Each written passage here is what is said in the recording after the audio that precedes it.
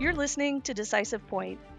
The views and opinions expressed in this podcast are those of the authors and are not necessarily those of the Department of the Army, the U.S. Army War College, or any other agency of the U.S. government. I'm here with Alexander, a Special Operations NCO, and Dr. John Nagl, author of Why America's Army Can't Win America's Wars, which was published in the autumn 2022 issue of Parameters. Welcome to Decisive Point, gentlemen. It's good to be here, Stephanie. Thank you for having me, Stephanie. John, please give us a brief recap of your original article. The article argued that the United States has a somewhat acceptable record in conventional war since it became the greatest power on Earth sometime over the course of the Second World War. Not just the greatest power on Earth, but the greatest power the Earth has ever seen, with a power differential unknown in human history. But it does not have a similar record in irregular wars. In fact, absolute abject defeat, helicopters off the roof of the embassy in both Vietnam and Afghanistan. And while Iraq, arguably too soon to tell for sure, does have costs that far exceed any possible gain. I argued in the article that our record in irregular wars since we became the greatest power on Earth is 0-3. And I asked why that was and suggested that in the future, enemies of the United States would be very unlikely to confront us conventionally in what the Pentagon is now calling large-scale combat operations, but instead would fight us in ways where they know they have a chance of winning, in irregular wars, insurgencies, terrorism, the sort of wars that have stymied us for the last 20 years. And therefore, I argue that as the Pentagon focuses on preparing for war with China to deter and if necessary, to defeat China, it should spend at least a little time trying to understand why we keep losing irregular wars, and more than a little time trying to make sure that we don't lose the next one. Alex, you took issue with John's piece. Please explain your perspective. So I really appreciated John's analysis, and I absolutely agree that we definitely need to start with why and seek understanding in that. Where I disagreed the most was with his conclusion that if a country is important enough to fight over, it is important enough to stay for generations. I think there's some conditions on that, the most important being that a cultural climate must first be gauged in order to assess how successful or worthwhile a commitment will be. The duration of a commitment really doesn't matter, because if the cultural climate will not support a country's efforts in war, that country is wasting its time unless it's willing to colonize whoever it's fighting. It's like trying to grow coffee in Alaska. Unless the climate in Alaska changes to support coffee growth, you'll never be able to grow coffee there. Afghanistan was and is entrenched in tribalism and never fully developed into an industrialized nation-state. Added to that is a culture that is generally hostile to anything originating from non-Muslim Western societies. So how long would be long enough to overcome those two deeply ingrained cultural dimensions to produce the functioning nation-state that so many hope to achieve?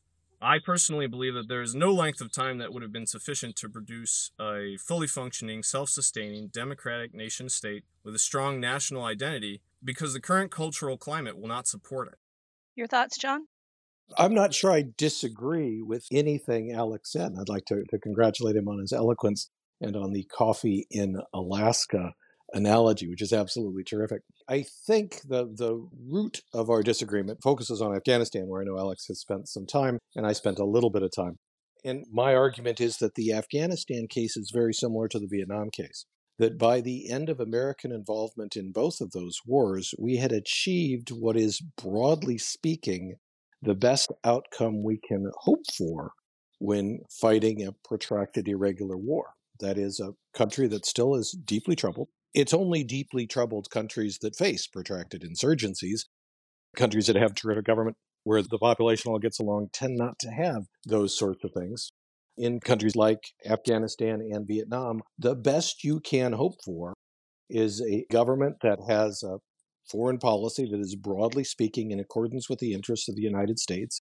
U.S. is the intervening state, that is developing its own security forces and can, with a relatively small number, some thousands of American advisors supported by American air power, can keep the threat at bay.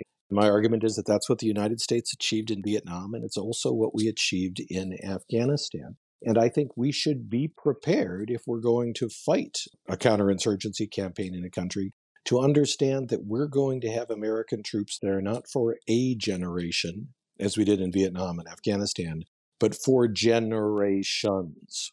And I can understand that people can disagree with that assessment, but World War II was coming up on 80 years ago, and we still, 4 generations ago, and we still have American troops in Germany, Italy, and Japan, and will, my estimation, for at least a century to come.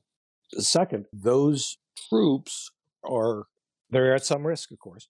But in the 15 months prior to the American departure from Afghanistan, when, of course, we lost 13 in a horrific incident, we had lost no American soldiers.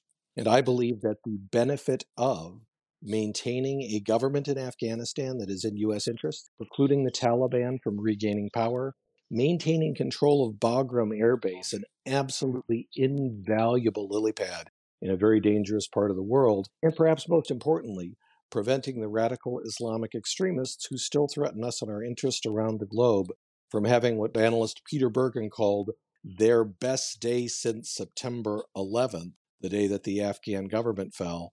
I think that's worth keeping a couple thousand American troops and a couple $1 billion in American aid flowing to the Afghan government to infinity and beyond. Final thoughts before we go, Alex? It's interesting you brought up World War II, John, because I've definitely spent some time thinking about, well, what set apart nations like Japan and Germany from countries like Vietnam and Afghanistan. And I still come back to the cultural aspect, which in many strategic analyses is overlooked.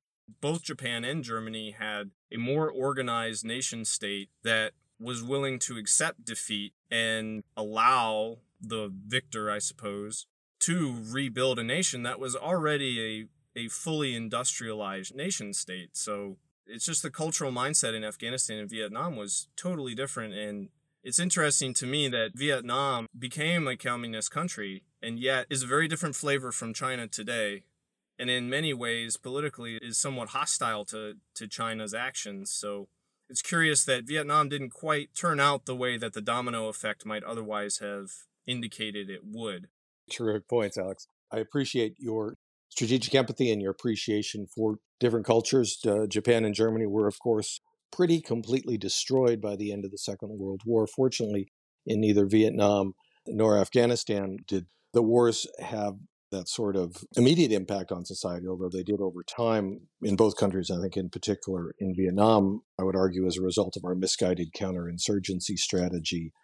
And so I think the question is for political decision makers, because both Vietnam and Afghanistan, those pull-out decisions, what are you hoping to achieve? And if what you're hoping to achieve is a country that looks like the United States, you're obviously never going to get there. But if you believe that America has security interests in the region, which I very strongly feel it does in both Southeast Asia and in Hindu Kush, then it may well be worth, I believe it strongly is worth, keeping a couple thousand American troops supported by air power there indefinitely.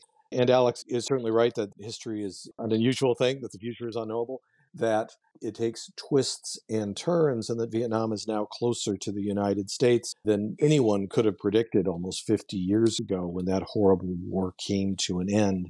Nonetheless, the suffering that happened in between in Vietnam, in Cambodia with the Khmer Rouge, and here in the United States in the aftermath of a lost war, which, as Alex noted, may be one of the reasons why the United States turned away from irregular war, sort of subcontracted that out to our special operating forces.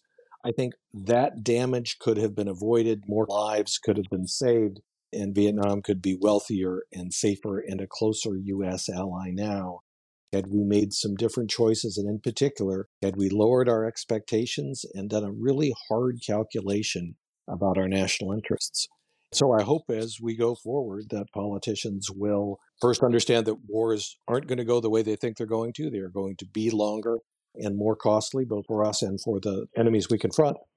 And also, achieving an end state, a successful end state in those wars, is likely to require a multi-generational commitment of American troops, as it has in Germany, Italy, Japan, and Korea.